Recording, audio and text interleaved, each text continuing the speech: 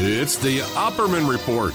Join digital forensic investigator and PI Ed Opperman for an in-depth discussion of conspiracy theories, strategy of New World Order resistance, high-profile court cases in the news, and interviews with expert guests and authors on these topics and more.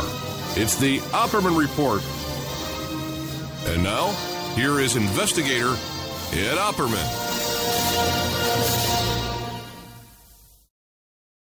Okay, welcome to the Opperman Report. I'm your host, private investigator Ed Opperman, and this show is brought to you by none other than our brand new sponsor, Subash Technosis.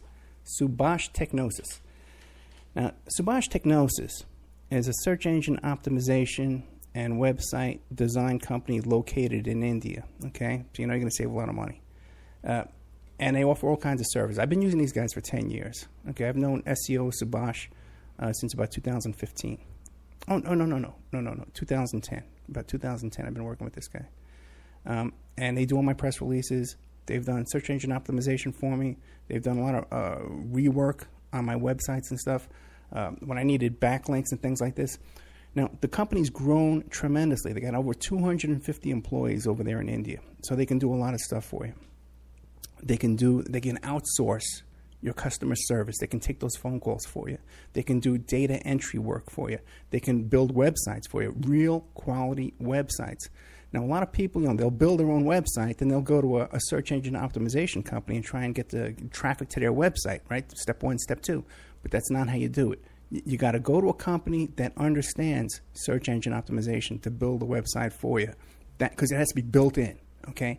And these guys can do all that kind of stuff for you. Data entry, content writing, if you need article marketing or press releases. These guys do press releases, software testing, banking services, all kinds of stuff. Check out Subash Technosis.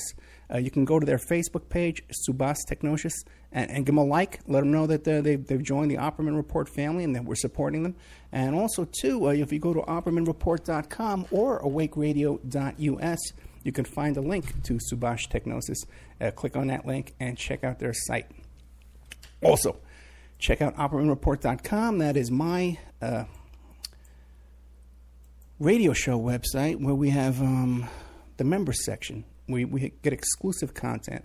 You can go to the members section and you can see all kinds of stuff, extra shows that we do during the week. We record shows that are exclusive only to members. We also have a documents section and videos too. We just released, just in the past 5 days, the video of the execution of the search warrant on Jeffrey Epstein's Palm Beach mansion. So we have that up there. We also have all the Trump lawsuits, with Tiffany Doe and Jane Doe, Katie Doe, I think it is. And we have that up there. And their affidavits, too, which you won't find a lot of places online. We have all the Trump lawsuits with the Trump University that I got from Steve Brill over Court TV, sent those to me. 14 different motions and pleadings in the Trump. So all kinds of great stuff, videos, and all kinds of fun stuff in OppermanReport.com. Now, we've got a big show for you today.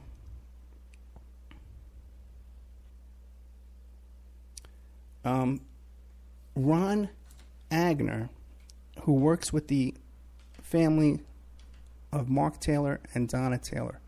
And Mark Taylor was one of the kids at Columbine, okay? And I'm going to try and get this story here and figure out what's going on. For some reason, Mark Taylor's been, I believe, locked up in a mental institution ever since the Columbine shooting. And that's what we're going to try and find out. I tried to get in touch with Donna Taylor one time through her Facebook page, and she said, yeah, she wanted to come on the show. Then I tried to contact her through email, and she never got back to me. But then just recently we got a hold of Ron Aigner, and he's going to give us the rundown on what's going on with this story. So, Ron, are you there? I am. Great. There you go.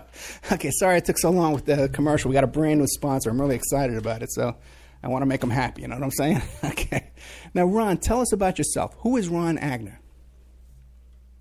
I'm I guess almost, if you would think of a guy that's just concerned with his community, that's how I came into this. I have a background of being raised in the town of Littleton, and became a member of the Littleton JCs later in life, 15-year member, became their president. We're the ones that used to run the parade. A lot of these town customs or things that we created back in that day. And quite concerning when Columbine happened. And I got involved with it because a man who had put crosses on the hill by the name of Greg Zanis, I call him the Crossmaker. When I invited him to take a parcel of land that I had and put his crosses on it, he accepted my invitation, and he also became a good friend of mine. And quite honestly, it was very traumatic to have been around those crosses during these families' grieving time, where they needed as much support as we could possibly provide for them. So I have some success stories of how these contacts back in those days have become memorable experiences. But quite honestly, I entered into this because the Crossmaker had created a controversy as to how many crosses he put on that hill. And it became my concern when I was being contacted by family members that didn't think 15 was the number, that instead there should be 13. So we start into why do we think how many crosses? What do we do to try to understand how many crosses should be represented when, in case we don't know anything about the two shooters? So that's basically how I got into it. I'm a local resident of the area. This incident that we'll be discussing, called the January incident, occurred on a road that's half a block from where I'm speaking from. So simply because I'm still being a community activist, I'm quite concerned that this truth that we have tried to present has been horribly mistreated to the point where they created a false narrative. Oh, okay, Ron. Columbine. Before we get to that, I'm sorry. Yeah, before we get to that, let me ask a couple questions. How old are you? Yes, sir. How old are you? I'm 66. 66. And what'd you do for a living during your life? I was an aircraft mechanic trained by Eastern Airlines, so I've had some responsibility in my life, and I've treated my responsibility towards the traveling public the same way I do in anything. I do not lie about dead children or maimed children. Okay, and that's a big industry down there in Littleton, Colorado, right? The aircraft industry and all that kind of stuff, right? That's how I ended up here. Going back to my childhood, we came out in 1957 because my father worked for the Glenn L. Martin Company, which is now the Lockheed Martin. Gotcha. Yeah, Lockheed Martin's a big company down there as well. Now, let me ask you a question. Now, for a lot of the audience is young, okay? I'm 53, you're 66. So Columbine is fresh in our mind, but a lot of the audience is like 18, 20 years old, okay? Why don't you explain to us what Columbine was? What happened there in January in Columbine, Colorado?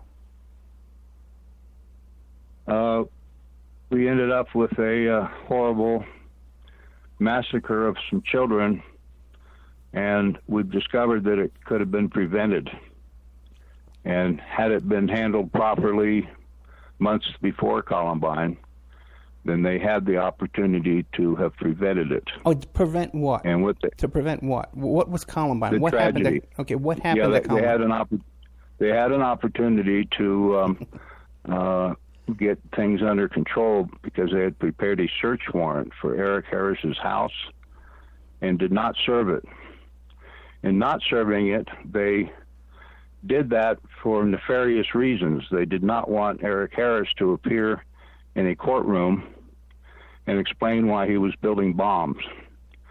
And they missed their opportunity because they know that would have brought up Harris's complaint about having been mistreated sexually. Okay, so wait, stop. So what could have been prevented is that on one morning, Eric Harris and Dylan Klebold got a bunch of bombs and guns, and they went into their high school, and they shot up a bunch of kids. How many kids did they shoot there in Columbine? Do you know? with all the injured, I'm thinking in the neighborhood of 40. Okay, they shot about 40 15, kids. And 15 dead people, including the shooters. Right. And how old were Dillon and Klebold? They were like 17. They were seniors. 17-year-old seniors in high school. Okay.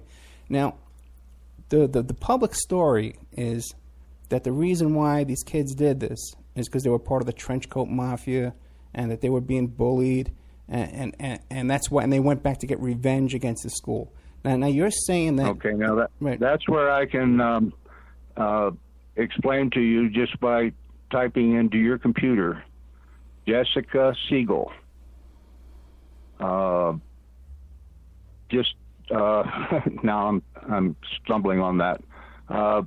Going back, this article indicates that was a spin doctor by the name of Hugging the Spotlight.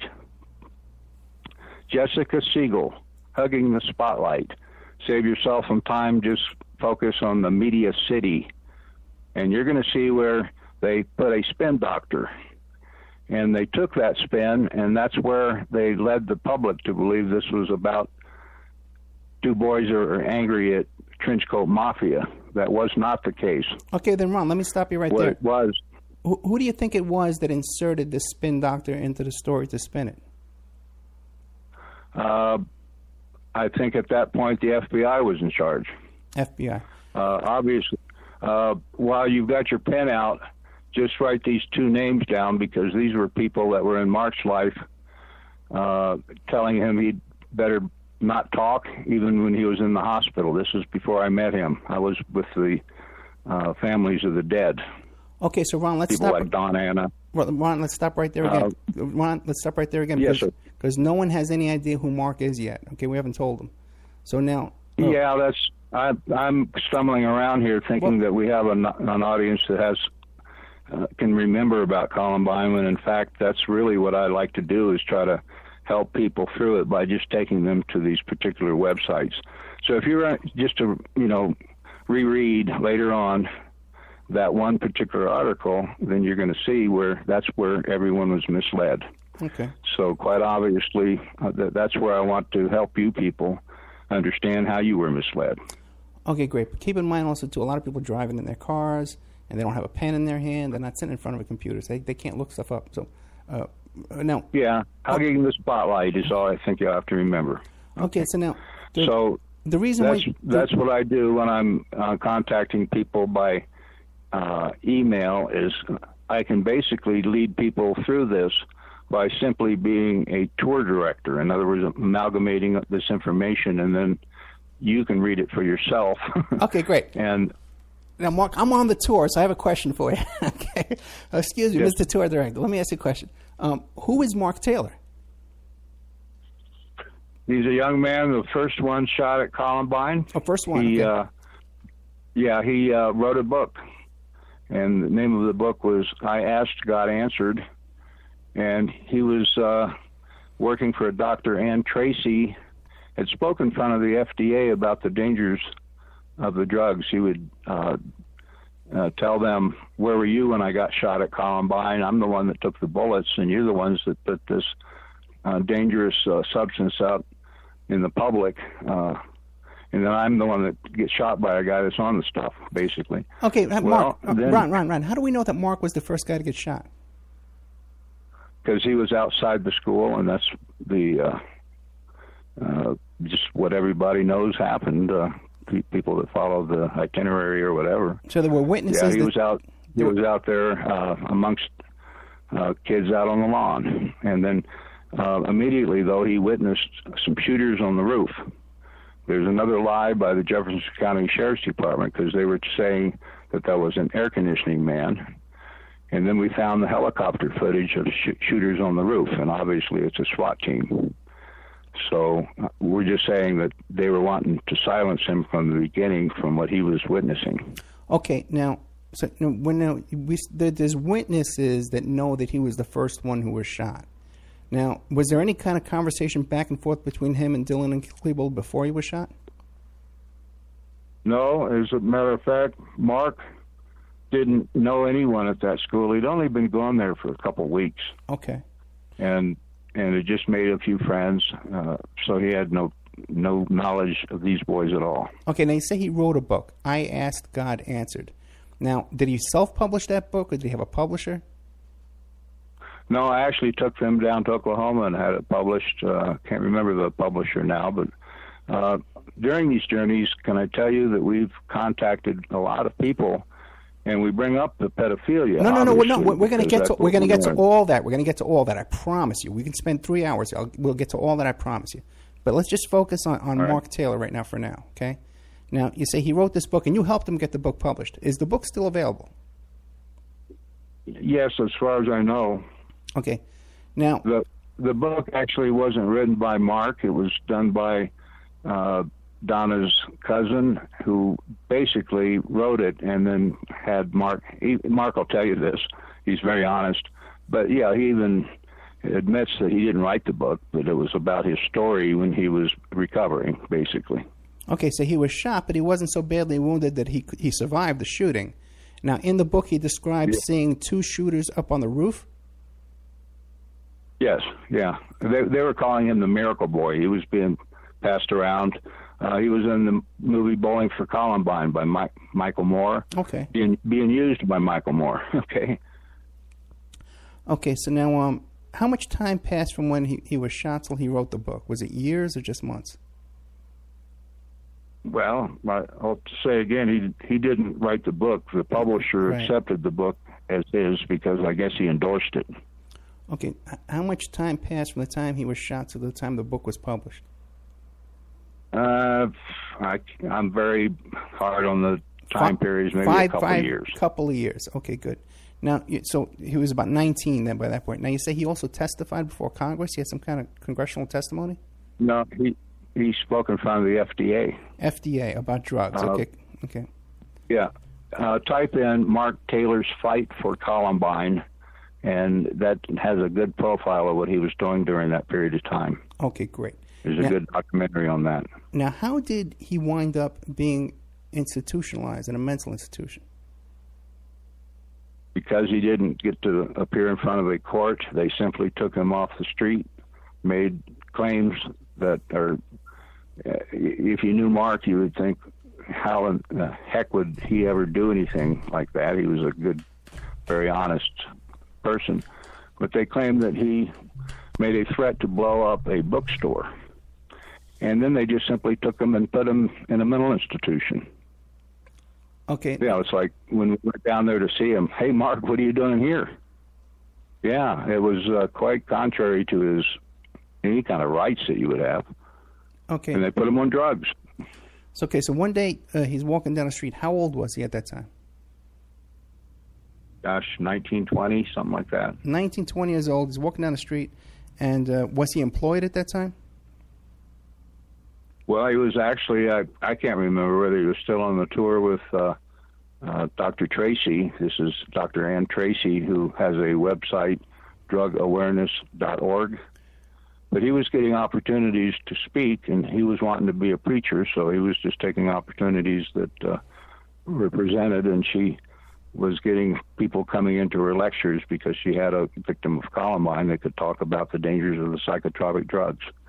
And quite honestly, I think that was a part of it, but they simply don't include the fact that the shooters had a reason for being on these psychotropic drugs. Gotcha. Now, back to Mark. He's about 19, 20 years old. He's working for this Dr. Tracy, kind of doing lectures and speeches and stuff like that. Did he have a girlfriend? He's had them off and on. He was basically like a traveling man there for some time. They were going to different places throughout the country. So a girl in every port then at this point. I remember one time he had this little gal, and her parents didn't like the fact that he was gained a lot of attention at that point. Okay, now, where was he living? 19, 20 years old. Was he living on his own or living with his mother?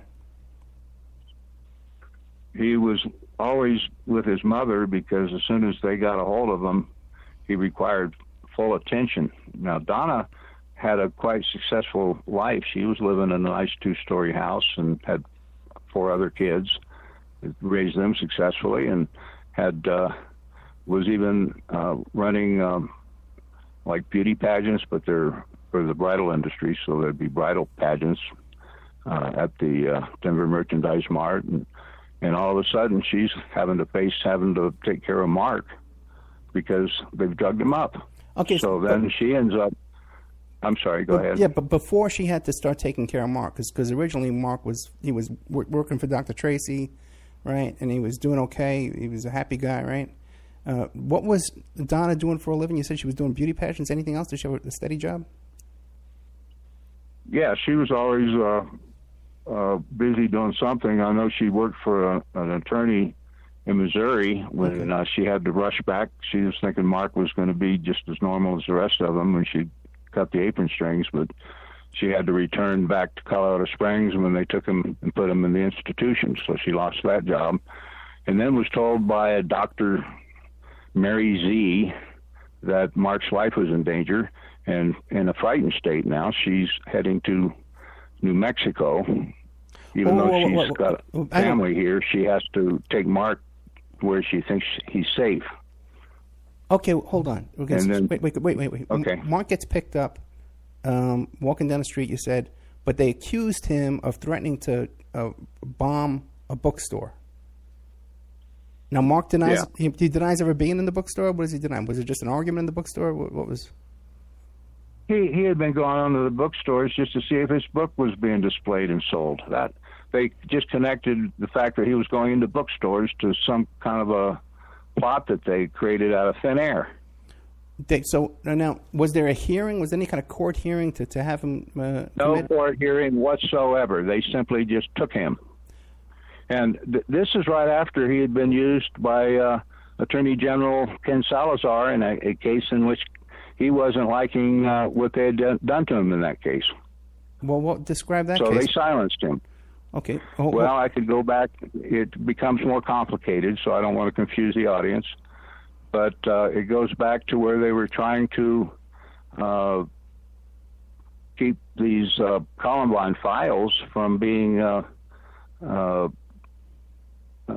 put out to where the Columbine families could learn what was in these files. And they actually used Mark's name in a courtroom, which was quite obviously opposite of what he was trying to do. They were making the court think that he wanted a Dr. Elliott to review these files and write a report on them, and that's obviously not what they wanted. And in this case, when Mark was making objections to that, that's when they silenced him. Okay. So it goes all the way back to Gary Kleinman and Donald Estep. You can simply type into your computer those two names, Donald Estep, Gary Kleinman, Clyman. And this goes all the way back to Mark's learning about these people, in which case the Gary Kleinman ended up at Mark's bedside instead of his, what they were assigning would be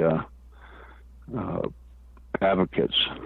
I guess they called them victim advocates. But no, suddenly Mark's victim advocate disappears, and here's Gary Kleinman. So we follow Gary Kleinman to the Columbine investigation, and they're not even asking the right questions. Yeah, everybody's wondering why these boys did it. You can go to the Columbine files, and they don't ask their friends and associates why they think their friends did it. Okay, let's hold on. So I'm just telling you, we got a bad FBI here. You know what I'm saying? They just don't really want to work well. Okay, but the thing is, they can't. When Mark is about 20 years old, okay, he winds up in a mental institution. What's the name of that institution? I don't remember what it was. It was one in Colorado Springs. That's where Donna was so supportive, because obviously she knows all of that stuff. Okay. Now, I was simply trying to help them. You know? Okay, now, is he still in that same institution in Colorado Springs right now?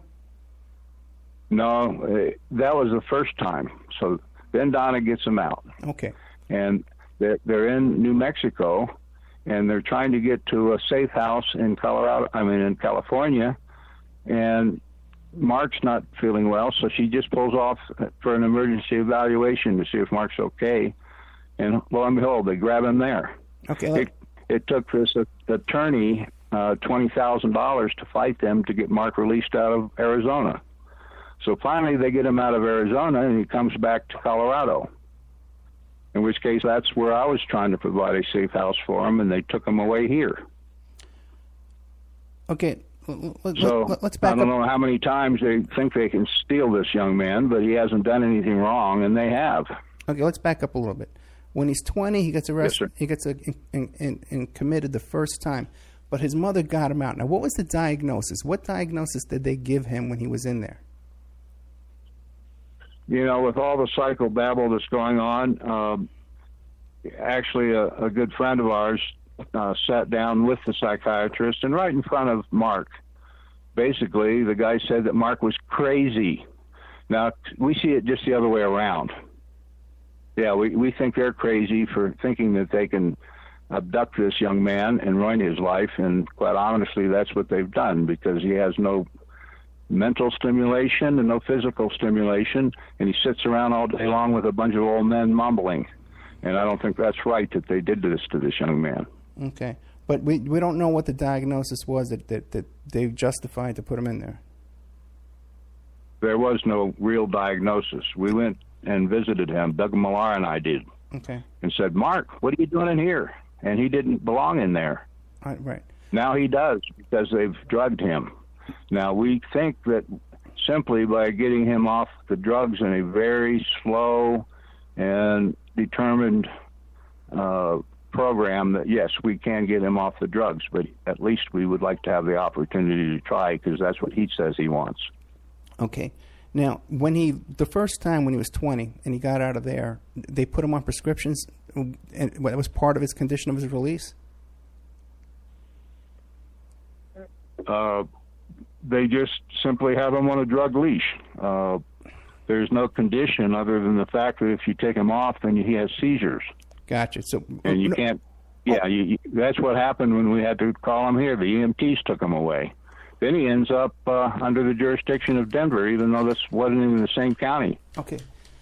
You know, everybody wants to claim him or something, and then they take him. What is the prescription that we don't think they have a right to take him any longer. We want to simply get out of here, go to Bolivia with him, where we have some people that would care for his needs in the manner that he wants to be cared for. What is the prescription that they have him on? What is the drug? Halidol is the last one I heard. They've got him on it's almost, when he used to come stay with me, he'd have a packet of all kinds of garbage every time. Right. And I took pictures of it at one time to try to identify what they were. But quite obviously, if we don't have any drugs to get him out of here and transport him, then he's stuck there. And I'm going to Bolivia regardless. But I don't want to have to go to Bolivia without him. I think we have the proper things in place, because we have people on the other end that'll provide for him. So this is his opportunity to be free. And we just don't understand how they think they can abuse these people. And Mark's one case, now we have Donna, because she fled the safe house that I had here for her. She was staying here when she was trying to get Mark out. And then she ends up having to leave because we had a frozen sewer. And she's trying to get to Dr. Ann Tracy's house, and we find her. We don't know what happened, but we found her out in the middle of the desert, incoherent. This is and Donna. So she's silenced. You found Donna out in the middle of the desert, silence, right? Incoherent. Well, yeah, she was heading to Vegas. Okay. That's where Dr. Tracy is. Okay, Dr. Tracy lives in Vegas. What's Dr. Tracy's first name? Dr. Ann Tracy. Dr. Ann Tracy. And she's based here in Vegas? She was the last time I learned where she was. I assume she's still there. Okay, now she was in Utah at one point. Right, but now she's a professional, right? Wasn't she able to give some kind of a diagnosis to counter when they're institutionalizing? Did she try to intervene on his behalf because she knew him? Yeah, truly, when we were at Bundy Ranch, I was hoping to maybe put a call out for some doctor that would come in and provide his medication when he was in the Bundy Ranch, because I don't think they would have messed with him there. Yeah, we thought that was quite a neat place to go to, where suddenly we don't have any federal employees bothering us. All right. Okay, let's take a commercial break. We'll be right back after this. We're with Ron Aigner We're discussing this case with the Mark Taylor, who was the first guy shot at Columbine when he was in high school. He went on to write a book, I Asked, God Answered, and then wound up in a mental institution. And it seems like he's been in there for quite a long time. So we're trying to get to the bottom of all this and figure out what's going on. We'll be right back after these messages with more of Ron Aigner.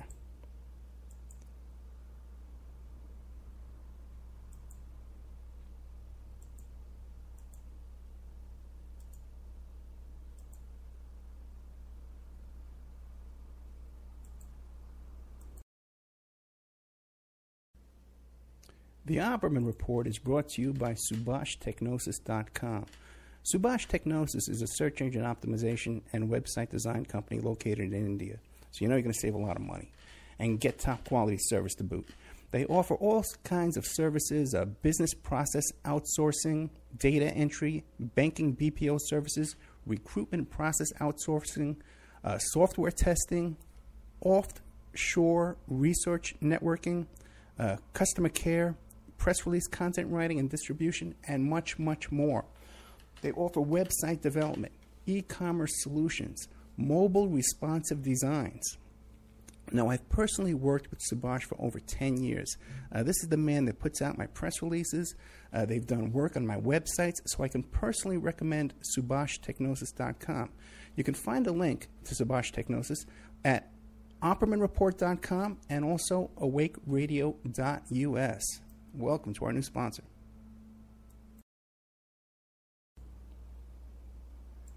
Okay, welcome back. We're back with the Opperman Report. I'm your host, Private Investigator Ed Opperman, and we're here with Ron Aigner, who's telling us all about this Mark Taylor, who was the first kid shot at Columbine. So, Ron, are you there? Yes. Okay, great. Now, if I wanted to call Mark Taylor, he's in a mental institution right this minute? Yeah. And can I tell you that we took him on a trip through Vegas when we went to Long Beach. And when we had him into casinos and partying and all, nobody anywhere would believe that he needs to be in a mental institution. You know, he's not a danger to anybody. He's like a lamb kind of guy. And quite honestly, he conducts himself in a normal manner. I just don't understand why they think they need to keep him locked up. Okay, well, he's really not even locked up. I mean, he's free to walk around the place, go down to the store or whatever. So he is in the public. I don't know why they think he needs to come back there. Okay, so if I wanted to call him, I could call him up and record some time with him? Sure. Okay, we should try and arrange that. Now, the only one that can't contact him is me, because they came against me as his best friend and put a restraining order against me. And what was the basis for the restraining order? What was their allegation? Well, they claimed that I had something to do with taking Mark Taylor to the Bundy Ranch. No, it was Ken, what they call him, GMN Kim from the Pete Santilli show that came by, and he picked him up. I didn't think he could even get the medication. But for some reason, he got medication to take Mark all the way to the Bundy Ranch and back, and then threw him under the bus. How did he throw him under the bus? And blame me for the whole thing. I didn't have a thing to do with arranging that trip. And Ken even bought him a T-shirt signifying that he was there. You know, it's like, yeah, I guess when he's wearing that around the home, they're saying, "Where'd you get that T-shirt, Mark?" You know. Anyway, it seemed to be a setup or something, and it resulted in me not being able to talk to Mark. So you're saying someone from the Pete Santilli show was able to get medication for him? Was this through the hospital, or was it through his own? Yeah, when he mentioned that he was going to get Mark out, I just kind of rolled my eyes, thinking, yeah, fat chance you're not going to get medication for him, but then he did. I'm thinking, how did that happen? Quite suspicious. And then you're saying they threw him under the bus. How did they throw him under the bus? Well, they actually had some websites up showing pictures of, I've got some snapshots showing Mark with Clive and Bundy, and they were going to make a big to-do about it, and then all of a sudden they're taking everything down. I'm quite suspicious of Pete Santilli. You think so? You think so, huh? Okay. Well, yeah. I was both on the Pete Santilli show and Vinny Eastwood. Right. So I was Vinny's right a friend in the middle of all that. Yeah, Vinny's a friend of mine. Him. He's Rex 84. If that helps, you know what I'm saying. Okay. Now, what do you think it was?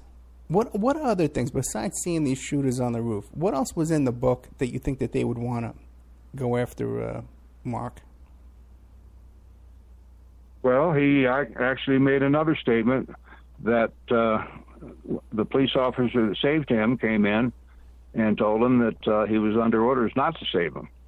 I've even had attorneys involved saying, yeah, they were trying for a big body count. So it's unusual to... Hold on. A police officer came in, saw Mark shot, and said, I've been ordered not to save you. Well, the guy that did save him. We've actually talked to him since the tragedy, and he knows all the stuff that I'm going to be sharing with you. And you would think that this is the young man that he saved. He would probably be interested. But no, we've had conversation with him. And so when he have this conversation, does he confirm that he said that day, or is he now he denies it? You know, that wasn't what the conversation was about. It was more, gee, finally got to meet you, and thank you so much for what you did in Mark's life, saving you. Okay. He actually is the mayor of the town I lived in over in the small town of Paonia, Colorado. That's where we met him. Okay. And quite interesting how these people want to just fade into the background when, in fact, we were trying to make him into a hero, you know? Okay, now what else could have been in the book that could be the impetus for this being put in a mental institution? Quite honestly, it was because he was focusing on Big Pharma. Okay. So he had no friends there. He didn't understand how powerful they are. He's just a young man. And then he was also focusing on the corruption that the government had. Yeah, when they're covering up the pedophilia, that gets quite concerning. Okay. And quite honestly... Then let's get into that. I'm sorry, go ahead. Yeah, what happened is that Harris and Klebold, they did a burglary of a van. This is a couple of... before the shooting at Columbine. They'd done some burglary of a van, right? Am I correct?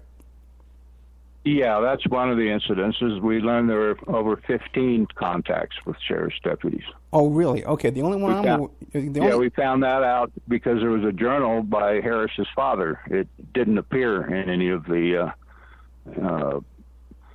sheriff's files that these contacts existed. They were trying to separate themselves from having any contact with these boys.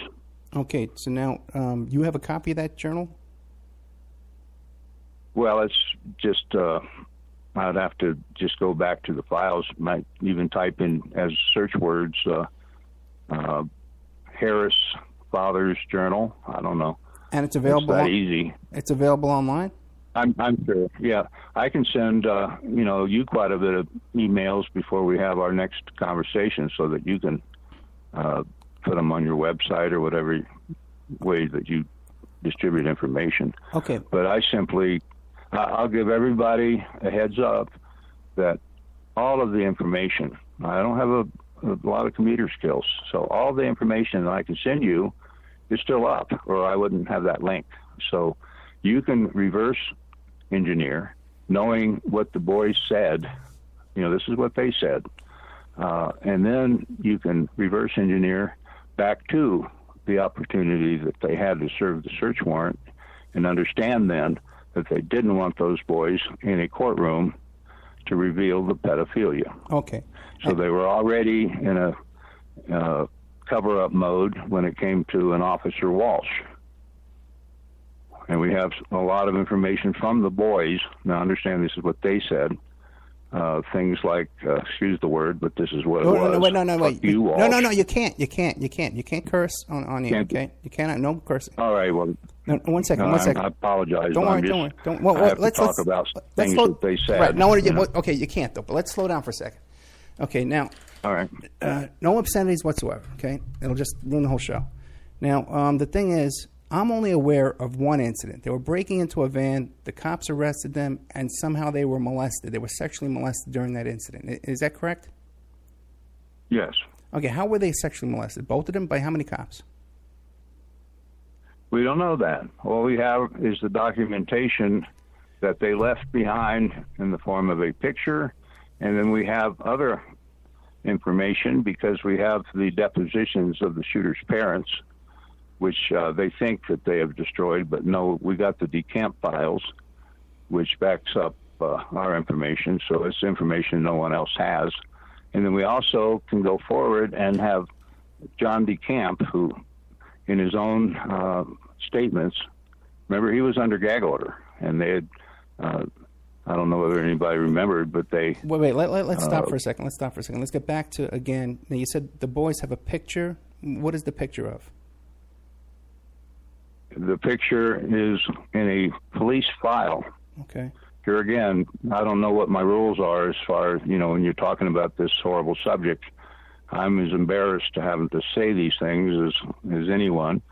But when it's becoming a file, then you have to repeat what the file's name is. So here again, I did not name this file. Then don't name the file. El Paso County Sheriff's Department did. Then don't name the file. You ready for the... No, don't name the file. What is it a picture of? Do you know what it's a picture of? It's a picture that's identified as a cop anally molesting a boy. Okay, and this is in the police file. The police have a picture of this. Yes. Have you seen this picture? A picture that Eric Harris drew when he was under arrest for the January incident. So it's a drawing. It's a drawing that... A drawing, yes. Okay, and that's in police evidence locker. It was on page 10,589 of the Columbine report. Okay. Now, you're saying, okay, so there's a picture, and then you said there was something else that alludes to this police raping these boys. There was a picture and something else. What was the other thing? Well, there could be what could be thought of as a cryptic caption, and that was Dylan's statement where he says, then an officer approached us, got all that we had, and went through the process. So that's just a small piece that we had in the beginning of this investigation. And quite honestly, more of the investigation is now in the fact that we have been abused horribly because of the information that we've, it's because of our knowledge and our ability to analyze what we're seeing here. Okay. And ask the right questions. We can't get the FBI to respond in a responsible manner. Okay, now, you said that in addition to that one incident that I was aware of, that there were how many other contacts with the Sheriff's Department? You said 9 or 10, something like that?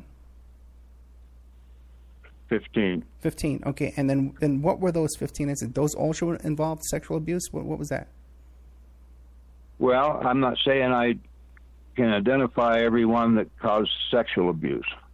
But in this case, even when Walsh was asked had he had any other contacts with those boys, he indicated he hadn't, when in fact those 15 contacts proved that he did. So I'm just pointing out the areas where we have learned that they're being deceptive. Okay. Even had a...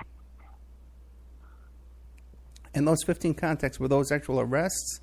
Or these were just 15, incidents, police show up, take a report, phone calls, 911? Well, I would suggest instead of getting hung up on those, I can send you the documents that Ken Salazar gave them a free pass on that, thinking, they dismissed it. It was just Keystone Cops kind of a thing. No, they had a motive to cover up because already they had missed their chance to protect the school by arresting the police officer that committed the crimes against Harris and Klebold, and instead they did the wrong thing there. So already they're being subjected to some pretty serious crimes. Now you were saying I would suggest that it would be conspiracy to murder, at least. Okay. You were saying before that the Columbine shootings, the high school shootings, that could have been prevented because the police could have issued a search warrant against Dylan and Klebold's homes for making bombs. Now, how do you come up with that? They had prepared a search warrant, and then they didn't serve it. Had they served it, then the lead investigator, Kate Batan, would have taken this into a courtroom and prosecuted Harris for the materials they would have found. They didn't do that. And the reason they didn't do that is they decided at that point that they would try to cover up what Harris or what Walsh had done to them instead of doing the right thing and prosecuting Walsh and getting protection for the two boys that were being molested. And we didn't understand how far this went until we actually heard it from John DeCamp that it happened multiple times. We were simply concentrating on what we acknowledged from the January incident, in which case we have a written motive. And you would think that maybe the FBI would like to know what the written motive is if they can't figure it out. And it was in a yearbook entry, and it said something like this: killing cops, blowing up things. It'll be the holy April morning of natural-born killers. Here's the takeaway. My wrath for January's incident will be godlike, not to mention our revenge in the Commons. So here again, I'm just explaining to you what they said. And they said that the revenge in the Commons, which we can suggest could have been the bomb that they put in the lunchroom, had everything to do with the January incident, in which case they were wanting revenge. And it's the January incident where we find this picture. Well, how do you make that? You know what happened. How do you make that connection? Professor? How do you make that connection, though, that statement in the yearbook connects to the January incident? Well, Dylan, if you look at the picture of them lying in a pool of blood, has a shirt that has big red letters "wrath" across it. Right. So that's an indication that they're underlying that statement.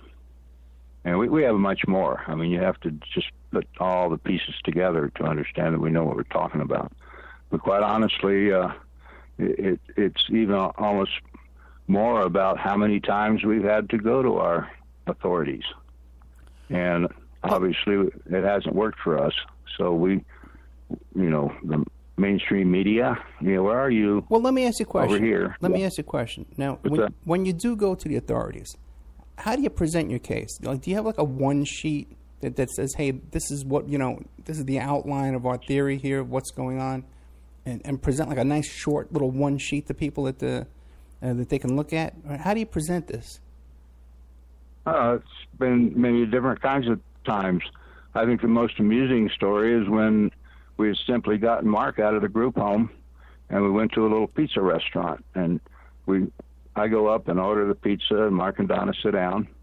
And by the time I'm done ordering the pizza, I see this guy sitting across from us, and I sit down. And Donna says, "That's Senator Mike Bennett." So I get up and I go over and introduce myself, and I ask if he would like to join us, that we have a couple victims of the Columbine tragedy sitting over here. And he liked the idea that he could talk to us. So when Donna starts talking about having her son taken away and put in a mental institution and how we know all of this stuff, all he does is he says, "Oh, and I was the superintendent at Denver Public Schools. Oh, my gosh." He walked out of there as if he'd seen a ghost. And we were hoping maybe we could go to his office and talk further. But no, he ran out of there. And quite honestly, didn't even go back and get his pizza that he'd ordered. I'm telling you, that's just one incident over many. A lot of politicians out there that would just as soon run from us than face the truth. Okay, because I ask you if you have a one sheet, because when you try to present your information to me, like you contacted me first on YouTube and then a couple of emails, like you send a lot of links and a lot of stuff, but it's very confusing as to what the point you're trying to make.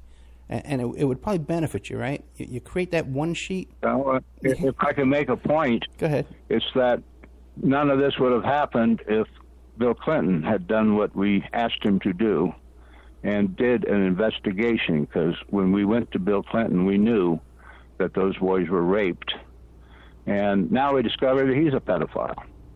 How much more do you people need to lock these Clintons up?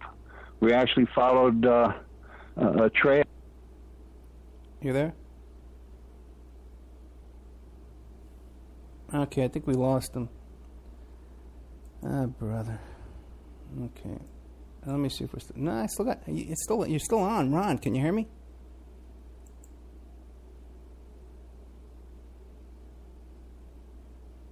Oh, well, this is frozen. Oh, no, we're good there. Hey, Ron, can you hear me at all?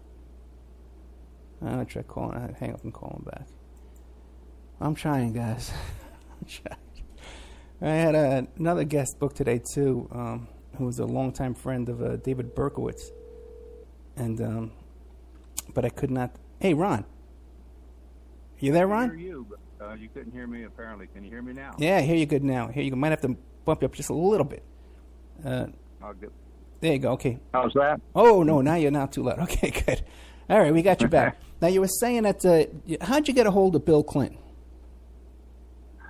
I was asked by the families, both of the families of the dead and injured, known a lot of them, to go to a meeting with Clinton when we discovered that we had this information. So in doing that, I brought it to the top. I don't know what to tell you, but that's what you do when you're not getting any cooperation from anyone else. So, yeah, I provided an opportunity for Bill Clinton to do the right thing, and instead he betrayed the Columbine families.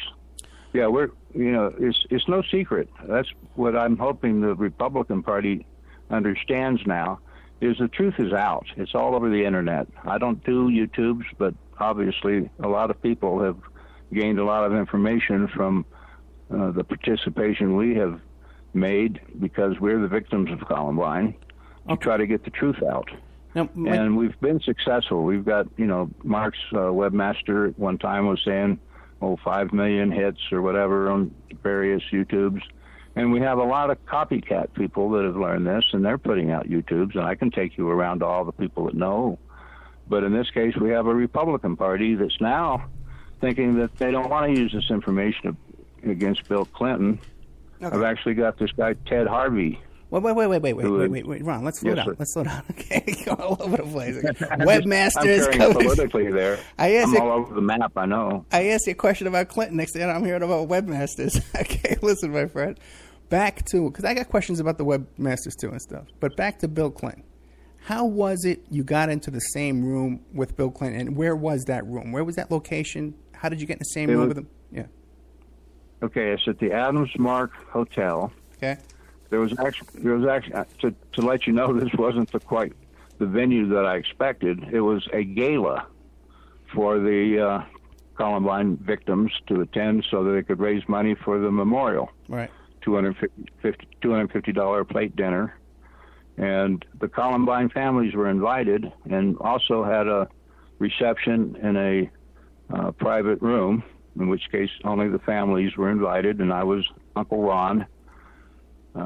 And my only reason for being there was to do this at the request of the Columbine families and tell President Clinton that we had this most serious problem with having knowledge that this was about two boys who were provoked during the January incident. No, let me stop you right there. So, how long, yes, how much time did you spend there talking to Bill Clinton?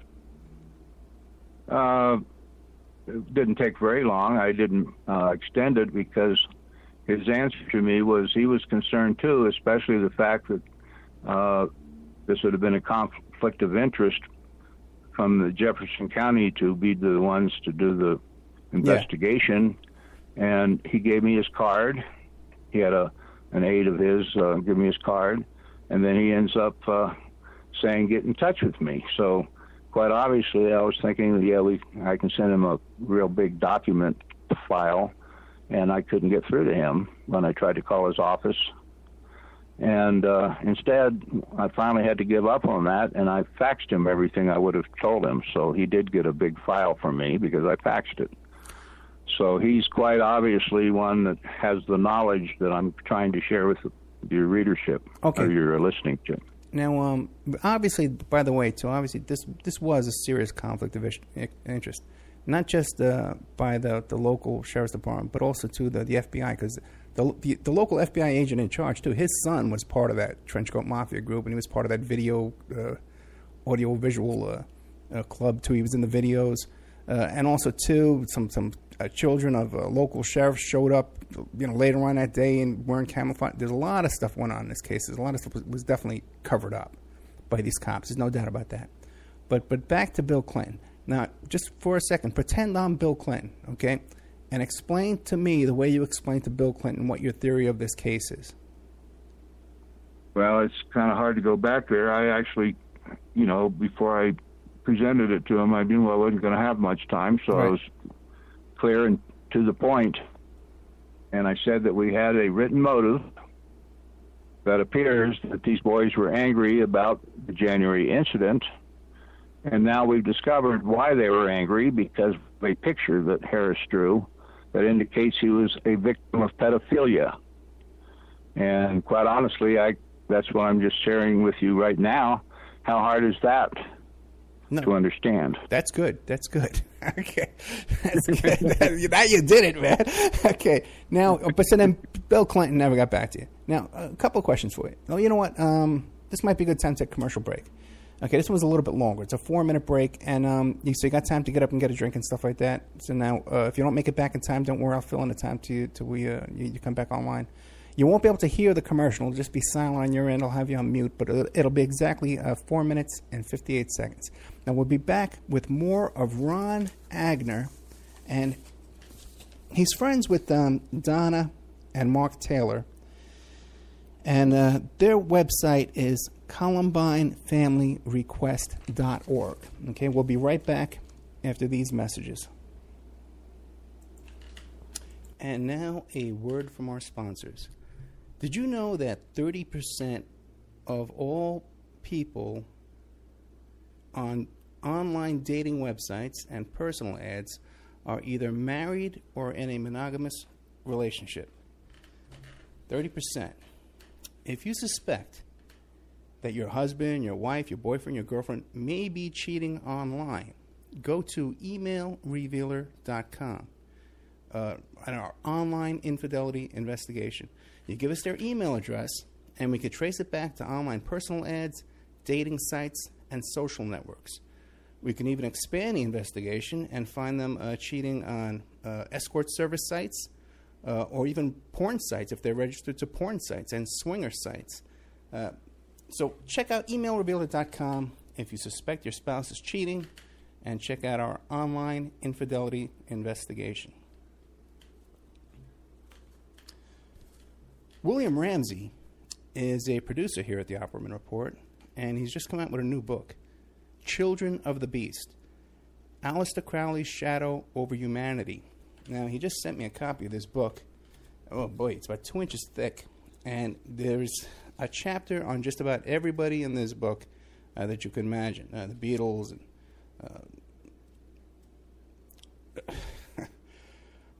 Jack Parsons. Everybody's in here. It's incredible. And I definitely recommend this book. There's a bunch of pictures in here, too, of all these people and different chapters and information. Anselm LaVey and people I've never heard of, too. There's a whole bunch in here. JFC Fuller.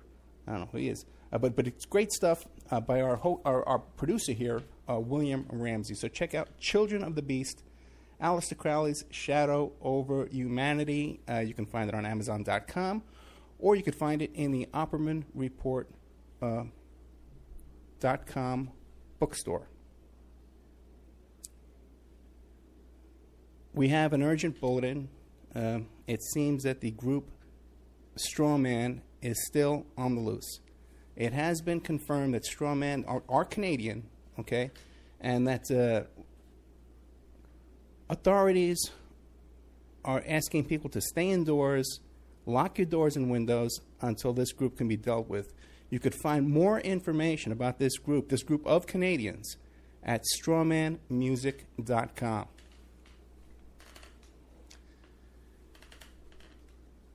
You can have your ad played here. Okay, we're looking for sponsors. Okay, in fact, we desperately need sponsors right now to take this show to the next level.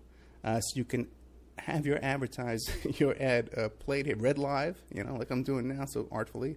Or we can even work up a little jingle for you with some music and stuff like that and play it here. You have no idea how inexpensive it would be to have your ad played on the Opperman Report on 7 stations live Friday night and another 7 stations live on Saturday night, plus replayed every day of the week on different stations, and then archived on YouTube, Spreaker, iHeartRadio, iTunes, and all different kinds of podcasts, Pod this and Podbean, all different kinds of places who archive the show for us.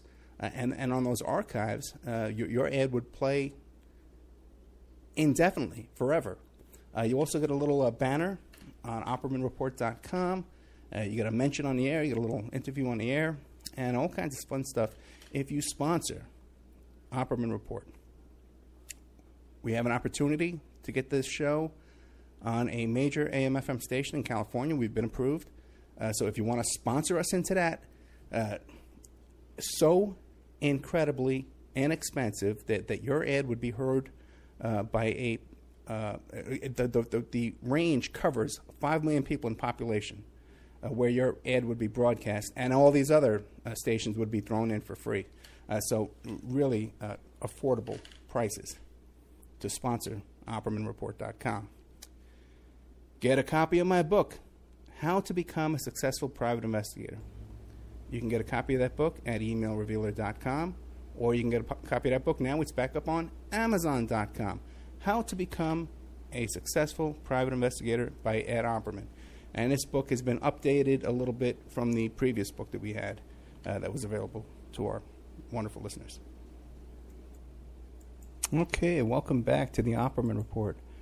I'm your host, Private Investigator Ed Opperman. And don't forget our new sponsor, Subhash Technosis. Go to Facebook, Subhash Technosis there, and give them a like to let them know that we're aware of their company there. If you need any kind of press release or search engine optimization, website design, outsourcing, customer service outsourcing, these guys will do it all for you. They got 250 people working for them over there in India. We're with Ron Aigner. We're talking about the Columbine case. This kid, Mark Taylor, who was the first kid to be shot at Columbine. And then he went on to report that he saw shooters on the roof. He went on to report that one of the police officers told him that he was ordered not to rescue him. Kid wound up institutionalized and pretty much put through hell for the last 20-some years. I think it was in 1993, something like that. Wasn't it around 1993 this happened? Ron? Ron's choking to death over here. Ron, can you hear me? Oh, okay. Hey, Ron, we're back. I was on mute there for a second. Hey, Ron, what year was this? 1993? When was this? The Columbine shooting was in 1993? 99. 1999, okay. Yeah, so this poor kid, this has been a long time. It's been about 17 years of going through hell. Now, give me an idea, some of the people you've contacted, besides Bill Clinton, trying to get this story out. Oh, I could just spend hours just talking about that. I just got done with the Michael Bennett. A lot of the people that could have stood up in the beginning, like Tancredo, ever since then. He was a person that should have stood up back then when we were trying to get the truth out. And, in fact, all of these people, somehow, at this point, what have they done? Sold their soul to the devil? I don't understand this. How'd you get in touch with DeCamp? What's that? How did you get in contact with DeCamp? DeCamp was in the story long before I was, so he ended up simply representing Mark during the Solvay Pharmaceutical trial. And in doing that, he had the opportunity to go into the files that have been secret, these basement tapes.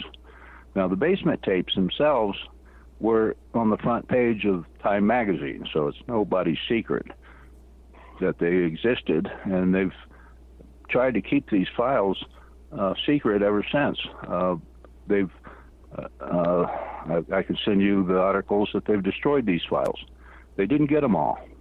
That's what I'm trying to share with you. We have the depositions of the killer's parents, the Harris parents. We got them from John DeCamp. They didn't get his files when they ransacked his office for them. So we have these files, and we presently are trying to give these files to Julia Hayden, who is a investigative reporter for Fox News, who we already have on our website, looking at that picture. Everyone on that talk show is talking about that picture, and they all agree that it looks like a child being molested by a cop. So I've actually offered her the 16,000 pages in my last emails to her. I had a conversation with her, and she has yet to contact me back to accept my gift of these documents. So they don't want to know. Well, let me ask you a question. Now, what would you do? You actually send the originals, or you want to send copies? You know, I can send actually just by linking to this email exchange. I've started off with Julia Hayden. You can see right there that as we speak, we have mainstream media who refuse to accept our information. Right, but that's not the way it's supposed to be. Right, but let's say she was to accept your information. Would you make copies of this and ship it to her, or would you send her the originals? Oh, they wouldn't have to send a courier up. I would actually bring them down to them. And obviously we have put these out all over the place. Right. We even had a conversation about them, in which case I said I haven't released them publicly because they have some areas in them that would probably violate the HIPAA law. So, I don't know the requirements there to separate the documents out from the ones that may be related to someone's privacy. Well, now one more time. I'm just stating that's right. Where I've been with this woman, and quite honestly, she agrees that picture looks like, this is quoting her, she says, oh, well, that gets the weight off of the kids at Columbine and puts it squarely on the shoulders of law enforcement. Now, it's quoting her. Right. But now, Ron, the question... Yeah, that's where they need to be. The question I'm asking you is... Yes, sir. If you were to ship these documents, would you send the originals or would you send copies? No, we made a lot of copies, and we've distributed them to where they'll never get all the copies, obviously. Because to make copies... It took a lot of work to go to DeCamp's office and pick them up and then take them back and run them through a printer or a scanner and then bring them back to John DeCamp's office. So, we put a lot of effort into saving those. Right, because I've been involved in big cases, and I know to make copies, 16,000 copies, it costs a lot of money. Okay, it's going to cost thousands of dollars. Okay? They tried to keep the first 11,000 pages by introducing them in boxes without indexes or anything. And it was me and a Columbine parent, Steve Schweizberger, who took those down and ran them at a Kinko's and had to pay for the $600 and some, I guess, for the files and another, I guess it was $1,100 to have them copied. It was a penny a copy. Right. I'm just saying, we've had to stay right on them, and we have the truth. Actually did our investigation in the way they were saying at the time was what the computer was meant for. And we were doing it on a CRTF website. Okay. Columbine Research Task Force. Okay. If you want to send them to me, okay, I've testified before Congress. I'm kind of a well-known guy. Okay. You can send them to me if you want, okay? And I'd like to take a look at all this stuff. If you have the funds to send me these documents, I would love to sit through here and go through the whole thing. And perhaps put together a one-sheet for you that you can spread around and get through to some people. Well, you know what I'm saying, for somebody that's in your background, we've done most of the work for you. All we need you to do is just review what we've done. You really need. Honestly, it's going to set you on your ear when you discover some of the rabbit holes we've been in. Yeah, you need a couple of summary reports of all this. We start off with Columbine, then we end up with child traffickers who murdered people. You know what I'm saying? I've got a lot of these right in our own neighborhood. We have a serious problem with the children reaching out to us. We have them setting fire to themselves, jumping out of cars, the things that you don't want to have, which makes you think maybe we need to do something in the area of protecting children. Okay. But back to this 1 second. Now, when you sent me the email, you mentioned a couple of names in the email, right? One was David Schurter. How does he fit into this? I was invited to go on a lecture tour at the same time we were meeting with John DeCamp at his office, and was invited actually into David's home. I sat through an interview. Doug Millar had interviewed he and his sister, and just being, looking into their eyes and trying to, could this be some kind of a scam? You're hearing these things that are so outrageous. No, he took us to a park, in which case they were doing their sacrifices. It was quite chilling to have that type of people that we exist around exposed. And David Schurter has been on the show. He's the author of Rabbit Hole, Satanic Ritual Abuse Survivor Story. Now, right. I have his book. He actually gave me a copy, signed it. Okay, great.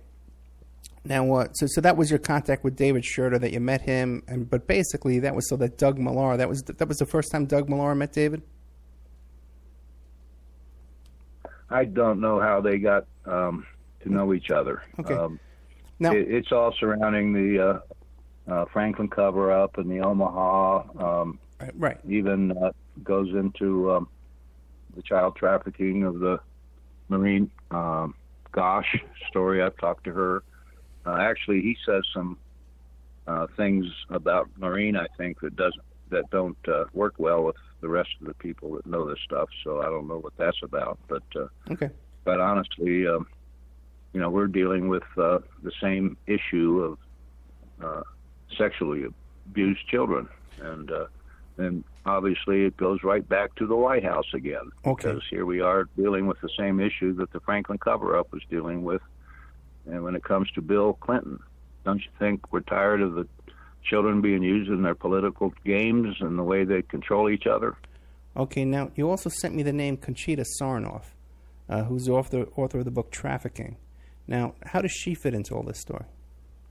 I simply learned about her on your website, so I was quite fascinated to hear what she had to say about the same subject, and I was hoping maybe we could talk. Haven't gotten a conversation with others that can see it in such a clear manner that we have a real big problem about pedophiles in high places.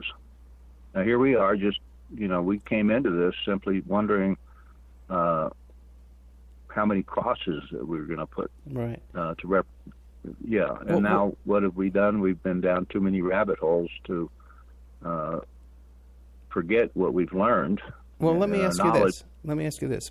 Now, when you sent me the email, it sort of looked to me like you were saying, hey, David Schurter and Conchita Sarnoff are references that you can contact about my story. Now, you're saying, though, that it was prior to that you had seen the name Conchita Sarnoff on my website, and that's why you mentioned her? I surely did. I don't know how that got misinterpreted. I'd have to look and see how that happened. But okay. No, I just simply was thinking that she and I could probably see eye to eye on a lot of these issues because she was quite knowledgeable about this type of conduct. And that's really, I go into that area when we talk about Judy Chase. So just in case somebody wants to write this down, just write in Judy Chase's Amber Alert. You could even type in, if you go to our Columbine website, she has a link to her case, in which case it gets even worse because she actually had a husband murdered satanically when he was able to uncover a child trafficking ring. And quite honestly, that indicates that we had an issue with inside people in Jefferson County government that was involved in child trafficking. Okay, Ted Gunderson was in the case. But there's nothing involving Dylan Klebold and Mark with Satanism, correct? Is there? The only connection we see between there's three cases that suddenly we're starting to see a calling card, in which case they left a fish carcass out in Donna's yard. So she was finding these fish carcasses, dead animals. They found animal carcasses in Judy Chase's yard, and they also found animal carcasses in the John Benny Ramsey's yard. So we had this satanic kind of a cult of some sort passing out calling cards. Okay. Now, you also mentioned to me, too, that you had some people that were going to contact Trump in the Trump campaign, that were going to talk to Trump for you. What's behind that? We're just hoping to get our information out to at least focus on Bill Clinton's conduct, in which case the fact that he's a pedophile now makes us understand where he was coming from when he didn't do the proper thing and he betrayed us. So in this case, a person's conduct in their single life, or not single life, but their sexual life, ends up being contrary to what your agenda is, when their agenda is to be a pedophile and to cover up pedophilia. And you've gone to this public official that you're thinking would be more responsible than that, when he sees it squarely that that's what provoked the Columbine shooters. Oh, and, okay. But you thought you would find a haven there with Donald Trump, who's best friends with Jeffrey Epstein for 15 years, and they partied together, and one of Epstein's main victims worked for Trump, and Trump is in this lawsuit right now in New York State where he's accused of raping a 13-year-old. You thought that Trump would be a haven there for that information? Well, in that case, we don't know anything about the 13-year-old yet. Sounds like it could be some kind of retaliation, because that's what they do. They actually, at one point, tried to accuse John DeCamp of pedophilia. I mean, that's how they do these kind of things. Let's just see where that comes out. Let's see what this 13-year-old might be, just another one of those people trying to gain fame or whatever. Well, no, she's definitely not trying to gain fame. If anything, she's been hiding and has been threatened. Her life's been threatened. She's got a restraining order against Trump right now. And also, too... I'll go by what Conchita, is that her name? Sarnoff says, and she said that she hasn't really uncovered anything that connects Trump to it, so I was thinking that was probably good. I have. Obviously. You could Google it. If, in fact, they prove that Donald Trump, is involved again, well, guess what? We've been there before. Everybody we've gone to so far has been a friggin' pedophile. Right. Well, I can tell you this. I do a lot of stuff with the tabloids, and I know for a fact from one of my attorneys I was involved in another big case with, that there's other women that are coming forward mentioning Trump and have pictures inside Trump's plane, have pictures inside Epstein's plane, and but they're going through the Inquirer and Radar Online, and it's getting caught there. It's being stopped there. It's being silenced at that point. So I'm convinced. Let's put it that way, okay? You know what? I mean, let's just make the whole subject.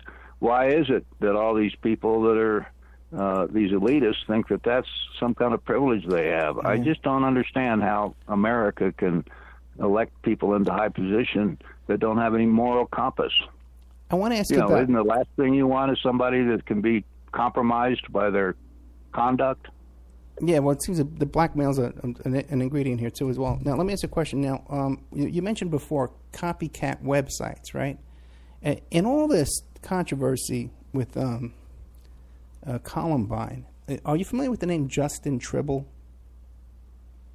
Yeah, he was actually, I believe, the webmaster for the Columbine CRTF website at one point. Okay. So what can you tell me about Justin Tribble? Don't know a whole lot about him. He kind of stayed out of the mainstream, never really did much in the way of bringing out new information. Much of that website were people that didn't live around here. We even had, long before they have trolls, we didn't know what trolls were. We had people that were involved in the middle of that website trying to disrupt everything. If you just do a little investigation, you'll see towards the end there, we're trying to focus on this picture and the fact that it's in a file. I hate to even share with you because I already got jumped on about the name of this file, but it is important. Can I spell it? No, we can't.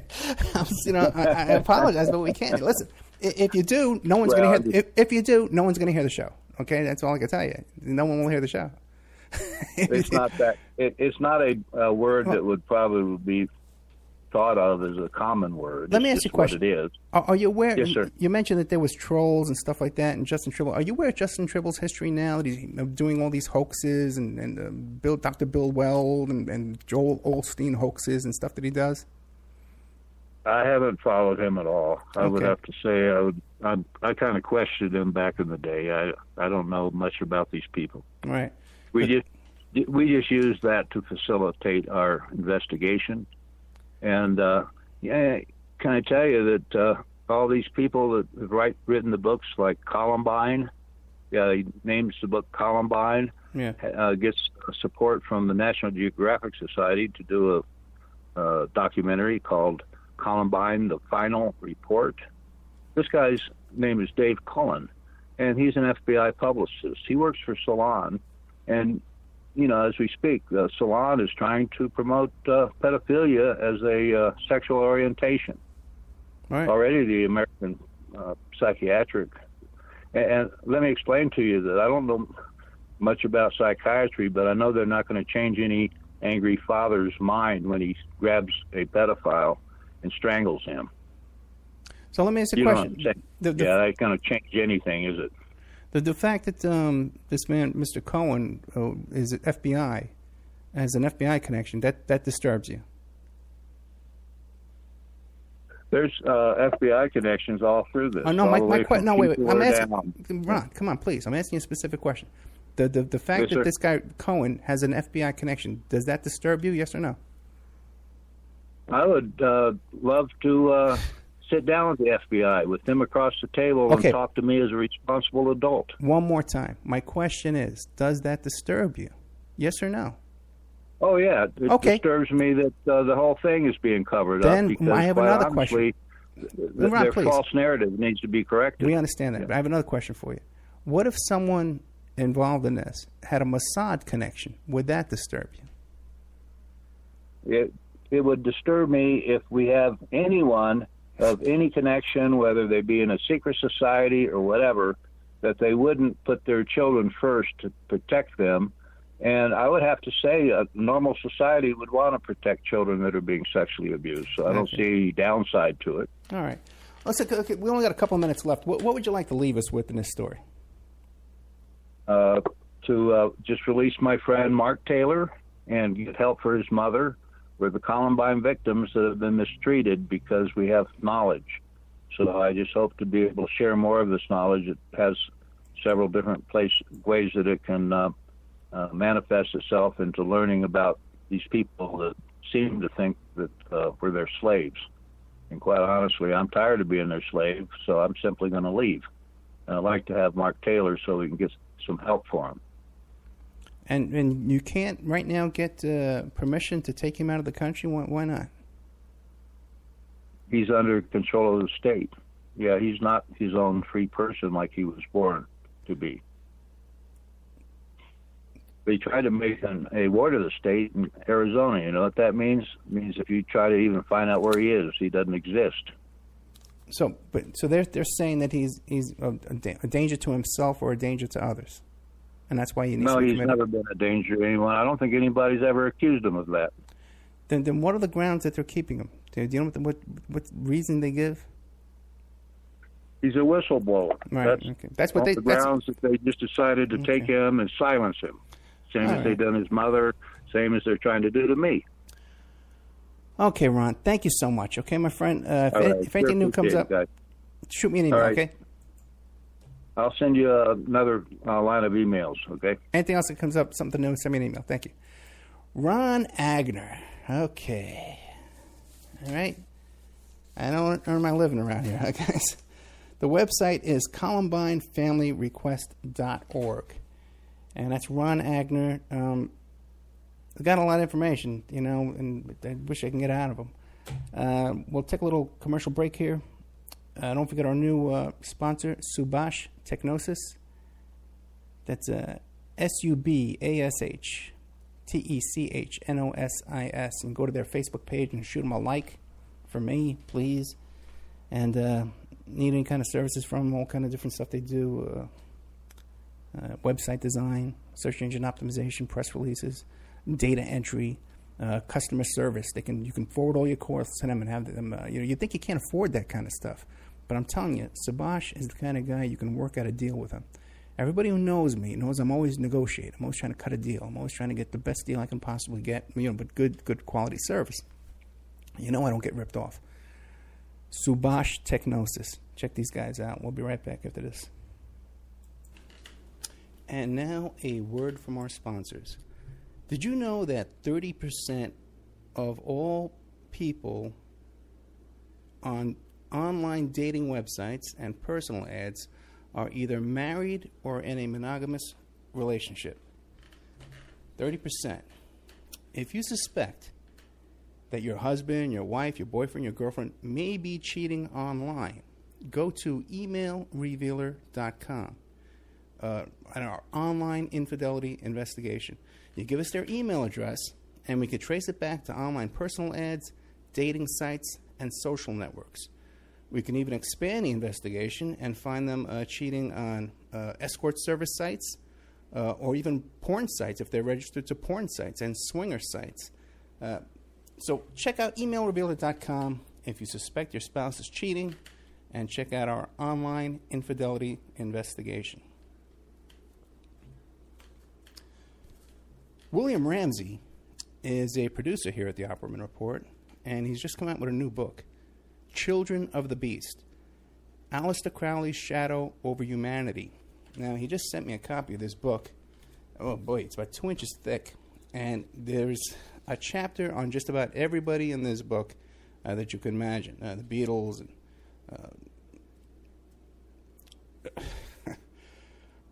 Jack Parsons, everybody's in here. It's incredible.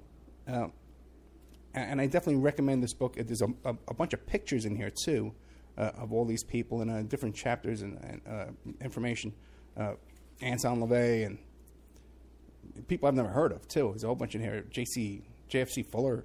I don't know who he is. But it's great stuff by our producer here, William Ramsey. So check out Children of the Beast, Aleister Crowley's Shadow Over Humanity. You can find it on Amazon.com, or you could find it in the Opperman Report .com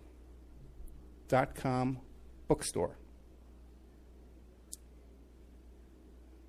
We have an urgent bulletin. It seems that the group Strawman is still on the loose. It has been confirmed that Strawman are Canadian, okay, and that authorities are asking people to stay indoors, lock your doors and windows until this group can be dealt with. You could find more information about this group of Canadians, at strawmanmusic.com.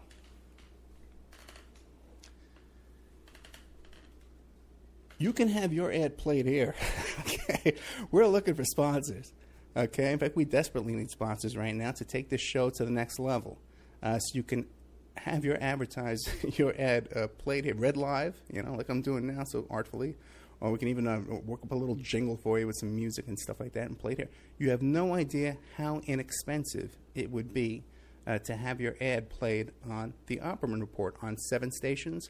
Live Friday night, and another 7 stations live on Saturday night, plus replayed every day of the week on different stations, and then archived on YouTube, Spreaker, iHeartRadio, iTunes, and all different kinds of podcasts, Pod This and Podbean, all different kinds of places who archive the show for us.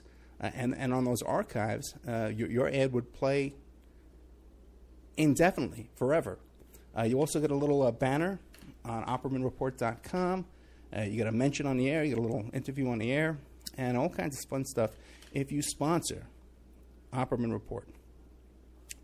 We have an opportunity to get this show on a major AM/FM station in California. We've been approved.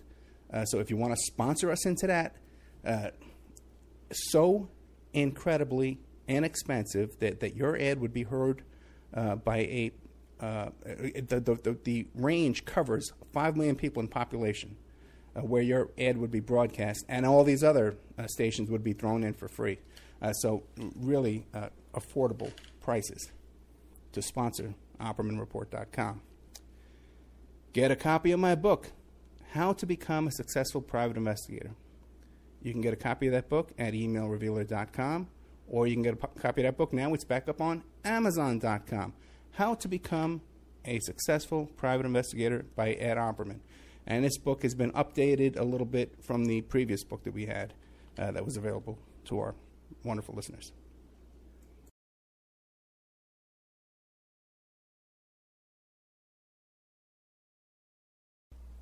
Okay, welcome back. We are joined by Mellisa Freya Score.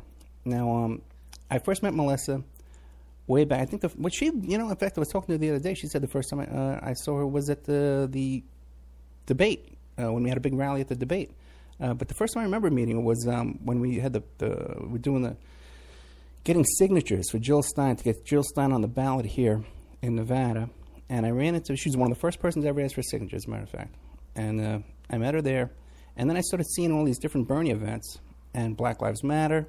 And then the one I remember most, I didn't mention this last time we talked, but the one I remember the most was when we went to an event, we were going to chain ourselves to the FBI headquarters. we were going to have a sit-in at FBI headquarters, and Mellisa shows up. We were all wearing orange jumpsuits, okay? Victoria was there, she had an orange jumpsuit, and all the people had orange jumpsuits. And Mellisa, this poor kid, was also wearing a rubber Hillary mask over her head at 110 degrees. And I got to take my hat off to you, Mellisa. How did it feel under that mask? It felt wonderful, as you can imagine. It was the point. It was just a funny thing. Now I don't know what to do with my Hillary mask. Well, maybe I can be here for the next 5 years, for Halloween or something. Get some shackles and. You know what, man? Hopefully, in a couple of months, we just throw it away and we'll never have to think of it again. You know what I mean? Yeah. Well, that would be great too. But well, Mellisa, what made you get active here in Nevada, local Las Vegas, all your activities and stuff? What happened? Well, I kind of had a not so great experience at my caucus, and I kind of got a little feeling of the corruption in locally in our events and stuff. I've heard of it, but I didn't really believe it until I saw it, and I never really realized how crazy it's been. So I started going to an event, volunteering, so that was kind of how I started. Well, before you, and I want to mention, too, the reason why I asked you to come on the show and to start doing this segment is because just over the course of this summer, I've watched you get more and more active and more high profile. And at the last event we did, out there in 120 degrees at Fremont Street, people don't understand how hot it is, Yeah. But the last event we did on Fremont Street, Mellisa took the megaphone and she was leading the chants up and down. She, at one point, she beat this cop off his horse. She knocked him off the horse with it. Yeah. No, not really. But she was really taking charge and leading stuff here. So, but what happened at the caucus that you found to be so corrupt? Well, in my group, there was about 10 Bernie supporters and maybe 8 Hillary supporters, but we also had 5 undecided people. Now, we had 3 observers, but they're supposed to be neutral according, to anything involved with, the Democrats. They're not supposed to show their party affiliation.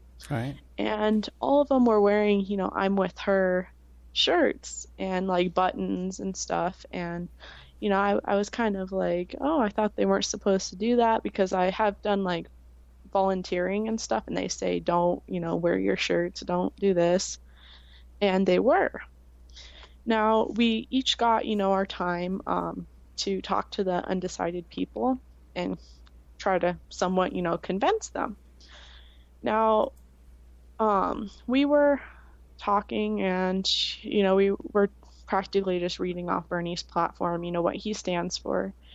And, we had some of the Hillary people stand up, and they were saying that they needed to have a woman, president, and, it's very important, where we should have had one like 10 years ago. And, that was kind of weird, because you shouldn't just vote for someone just because they're a woman. And that was kind of like shocking to me, because this was the only reason this woman gave to vote for Hillary, is because she's a woman. We need the right woman if we, have a woman for a president. And I mean, it's kind of shocking. And there was this other like older lady, and she stood up and she's like, well, it's a proven fact that women are better with money.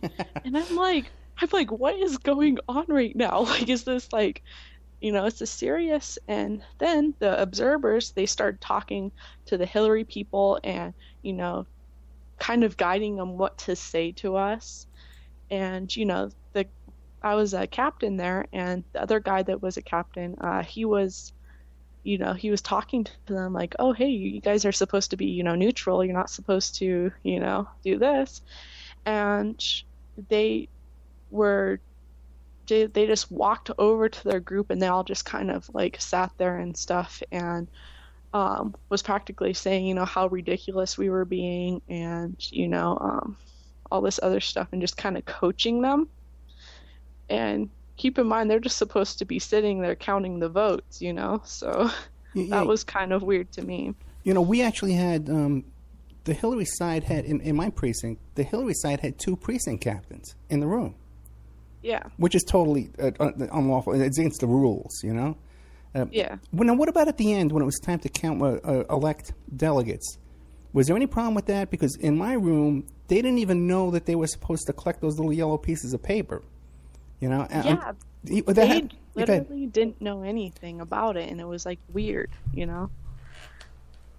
It's kind of bizarre, because they're literally reading the rule book as they're going along, and they didn't know how to do the delegate math. They didn't know how to do any of this stuff. And I'm showing them, and I'm arguing his math, and I'm going up on the whiteboard in one of the classrooms that I went to, like in basic. I'm writing on the whiteboard the math and how you're supposed to do it. Now this guy, he's arguing with me and stuff, and he was doing his math wrong, and it was like an equal, and it ended up being like an equal like delegate thing. Right. I think we had like maybe one more than them, but it was just kind of the point. I'm like, oh well, who agrees with this? Who you can see, I'm doing this correctly and stuff. And it was just kind of like bizarre. Like there was no like organization at all, and they had no clue what they were doing. So okay, let me ask you this. Now, when you went for your caucus training, you went through Bernie headquarters, or you went through the Democratic one? I went through the Bernie headquarters. I just remembered when you were talking about this, about the part about the delegate math, okay? Because me and Victoria, first we went to Nacho Daddy, to the Democratic meeting they have like once a month, and we went to their caucus training. And I remember when they were getting to the part about all that math, I says, whoa, wait, this is complicated. I says, wait a second. And I raised my hand, and they weren't taking my question. So, I got a little more aggressive. And I says, listen, hey, this part with the math there, is there going to be like a third party there to, verify this math and check the math to make sure it's correct? Because this sounds really complicated. And they're all DNC people, so they're all Hillary people. Oh, yeah, don't worry about a thing. Yeah. Yeah. And you can rely on me. Like, no, that's not how any of this works. Like, how stupid were we back then, We went to one of the Bernie trainings, too, and it wasn't much better. Hey, what about now? I've had a couple of guests on the show, Nico House and Joe Sacco, talking about, and Nico House came up with the stuff about how the Hillary people were infiltrating the Bernie campaign. Did you notice anything like that? Well, I mean, I kind of like right when the caucus started, that's when I started getting more involved about it. I didn't really, notice anything other than the caucus, and that's when I like realized, there was corruption in it. And, you know, I never thought that it would get to this point where we are today. Yeah. But, I mean, I haven't really noticed anything other than, you know, that kind of stuff. It was just weird because they had 3 people there that were supposed to be observers. And that's what their title was, you know, in the room was observers. And they're over there, you know, talking to the people and coaching them what to say to the people that are, you know, doing this. And the guy was just a complete, like, tard. He was like, I don't know, he didn't know anything about it, like, at all. And so, like, I'm like pointing out the rule book and stuff, and I'm teaching him about it, and it's like, you know, I barely even knew anything myself, you know. So it was just weird. And we had a few people go up there and do the math because, you know, he had no clue what he was doing. He said he got his credentials like literally right before it started or whatever because they were short people, which doesn't really make sense to me. No, that makes sense, because what I found out too is like all these volunteers, quote unquote, for the DNC. Yeah. What it is you know how they have these lobbyists that pay off the politicians, you know, and give them, you know, trips and donations, stuff like that. But these lobbyists also too, they have employees. These big companies, they have employees that they send to volunteer at DNC to fill those positions. That's how they control all this stuff. Yeah, I mean, I can see it. Yeah. It's just... Well, we're fighting back now, right? Let's not get discouraged. We're fighting back. Melissa's leading the charge here. Mellisa Freya score. You need a new megaphone, too. By the way, we should set up a GoFundMe for some really good sound equipment for these street actions we've been doing. Yes. Now, what's coming up next? I know we got a big thing coming up August 24th. What's that? Well, Bernie is, you know, I don't know if everyone's aware, but he's continuing his revolution, and he has this new thing called Our Revolution. Now, he's going to be speaking to us, and, you know, he's practically, now for Our Revolution, he's practically saying that we need to focus on our local, like, school districts, you know, Congress, everything, like, locally. Because, you know, the president, I mean, they don't take as much charge as you know, our people fighting for, you know, our state locally. So he's having a little live stream on the 24th at 6 o'clock. You can go on goberniesanders.com and you can sign up to host an event where you just have people, you know, come together, because it's nice when you see all of the support. And, you know, it's been a hard fight. Everyone's been a little bit emotional, but it's nice to have the support group, and you guys can, you know, kind of talk about what you guys can do and maybe come up with, you know, some events. But they're looking for a like venue. They're going to have maybe 150 people to 300 people, and they wanted to set up an official Bernie event where, you know, they're going to set up a projector and we can all, you know, watch the thing together locally. They haven't found a venue yet. They're trying to find something that's, you know, around $200 with, you know, Wi-Fi access and power, you know, access. And... Oh, okay. Now that's here locally in Las Vegas, Nevada, that we're looking for. This group, the bee people, right? Yes. Are looking for a group. It's this group. We're all bees, and we're going to, like, I don't know. Can you explain that, what the bees are? Okay. Well, what it practically is, you know, one bee alone. You know, they can go out. You know, they can chase after somebody, but when they come together, it's a lot stronger and people are a lot more afraid. So it's practically saying, you know, if we stand together, we're stronger together. Just like it's not going to work one person fighting. So right, just like when Winnie the Pooh would go to steal the honey and all the bees would get him, just like that. Yeah. Now, what we're going to do is so here in Vegas, we need we want to put on a big event and host it at a location. And I know I did one when I moderated the sheriff's debate. We had a really good spot there. I got to contact those people. But but all across the country, you can sign up at gobernie.com. And if you just want to host something in your house, and just meet a lot of cool people. Because Bernie people, you got to admit, they're really cool people. Yeah, they're like the best people out there. Every Bernie supporter I talk to, I just have an automatic, connection. Yeah, and they're so smart. Because usually, if you're standing behind Bernie, you're pretty good people for all the stuff he supports. And they're usually carrying something they're holding something at 420, right? Yeah. Yeah. Not me. I don't smoke. Now, what's going on right now today? People are going to miss it. It's already too late. But there's an event right now in town with Jill Stein. What's going on with that? Yeah, there's a event. It starts at 2. I think that there's a live stream, on something. I'm sure there is.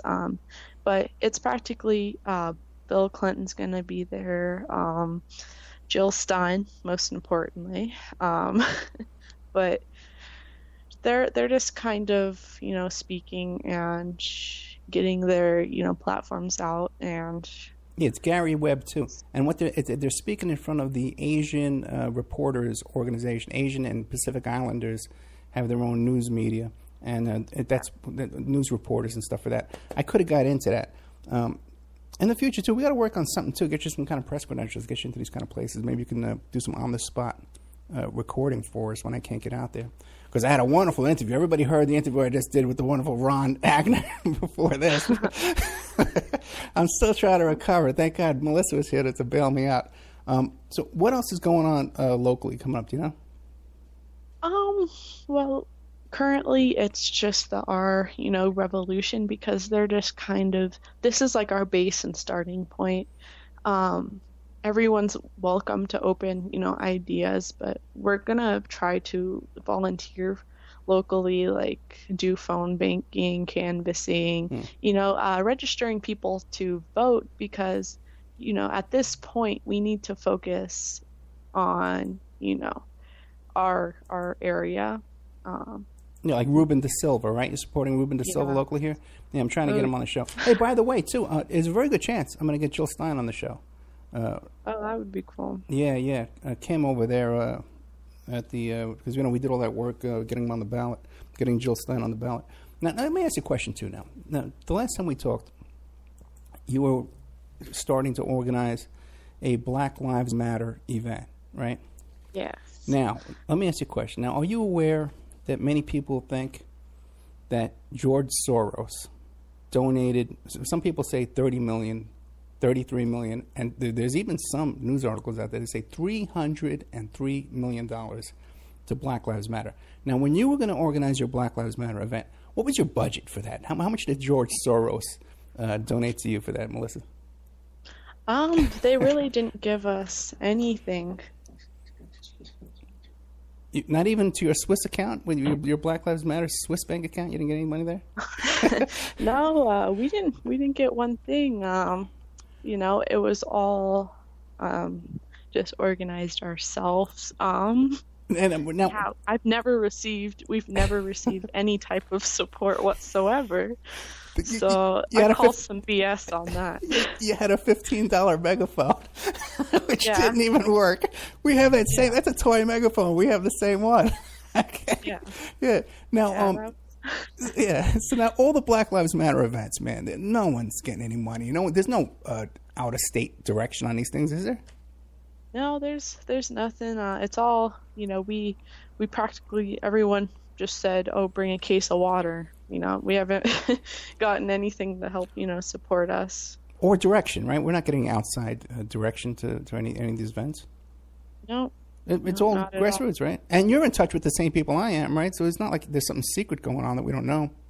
No, it's, and I'm part of multiple groups too. And, we haven't had any, support from anybody except for, our volunteers that come out and help us. So it's all been a volunteer basis. So.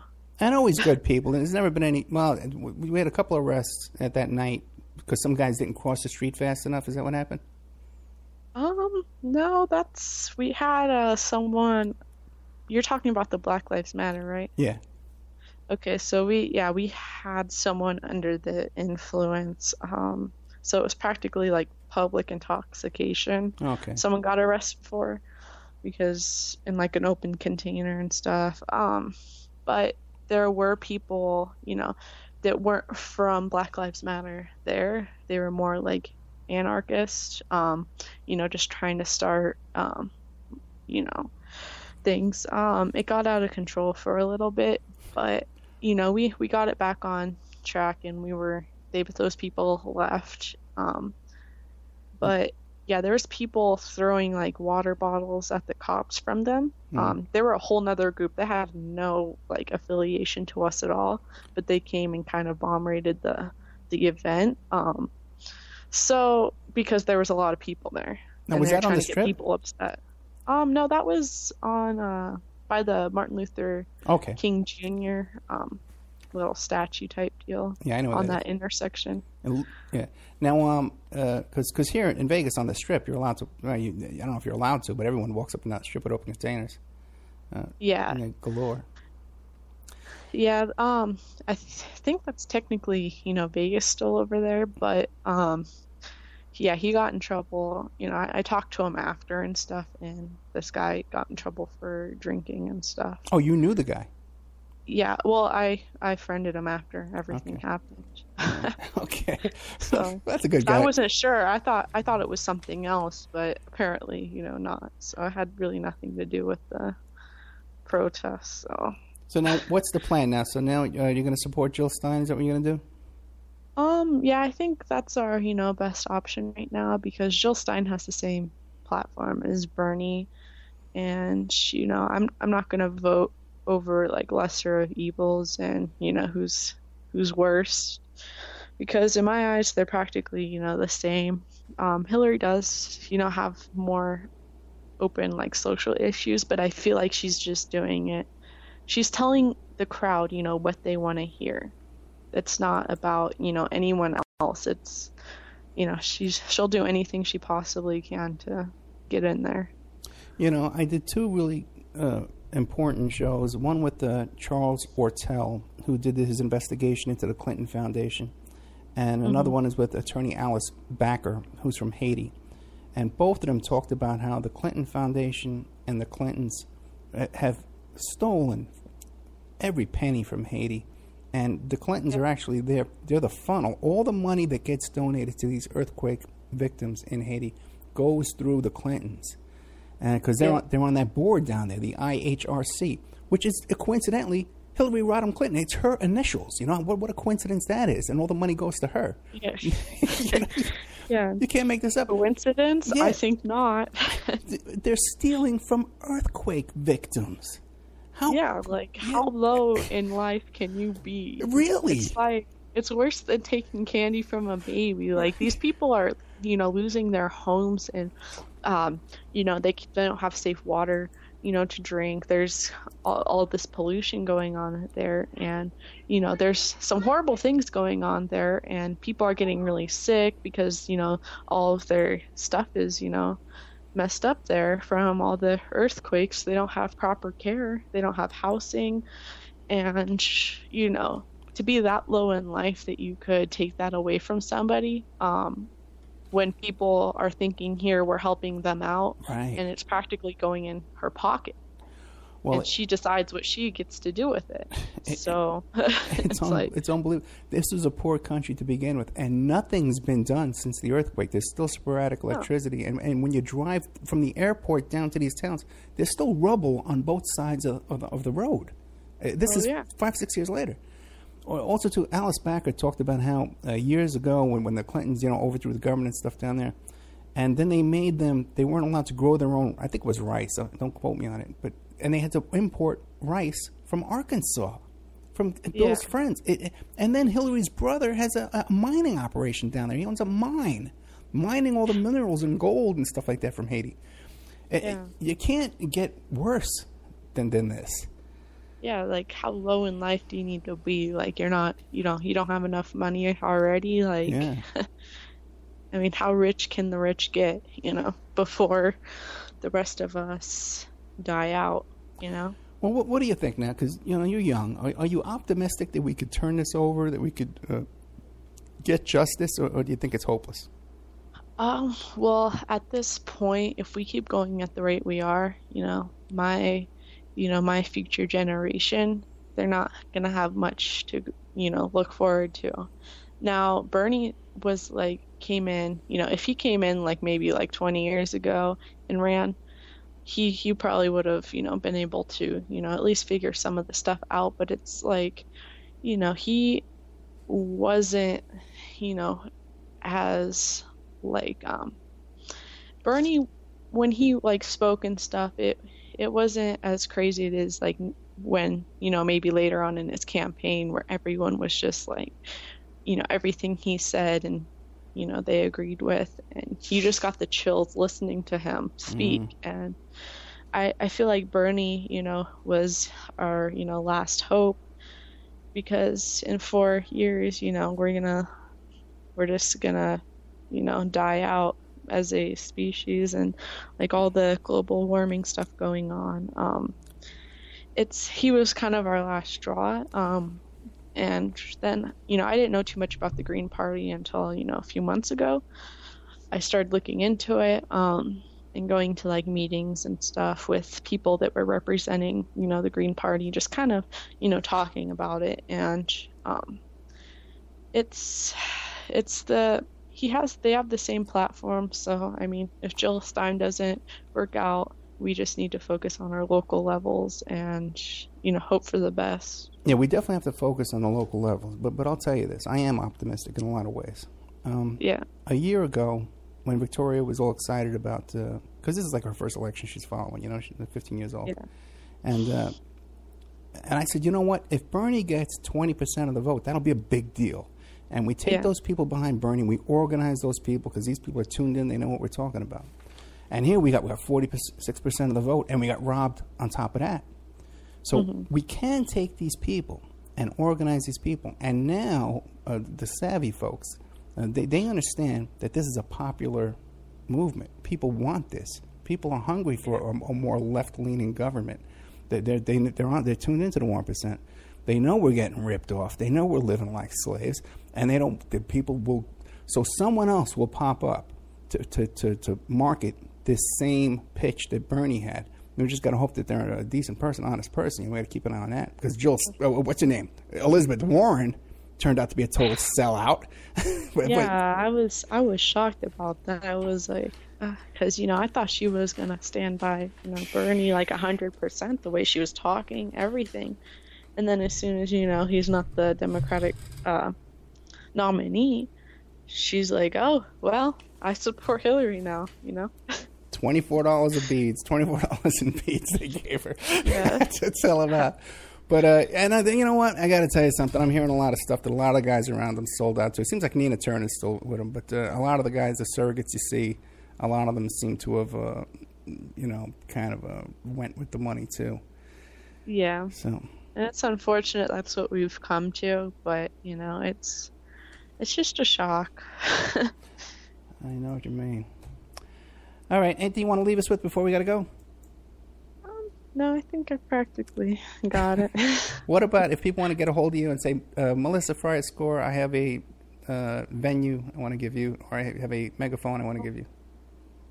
Well, they can, email me just to keep in contact. We're open to any ideas. If you ever want to get an event together or anything, you can just email me or, Facebook message me, whatever is easiest for you. So yeah, Facebook is Mellisa Freya, Freya Score, and you know what I'll do? I'll have a link up. I'll put a picture and a link up on the Opperman Report blog, so everybody can get a hold of Mellisa here if we want to organize something here locally in Las Vegas. Mellisa Freya Score, thank you so much. You're welcome. Thank you.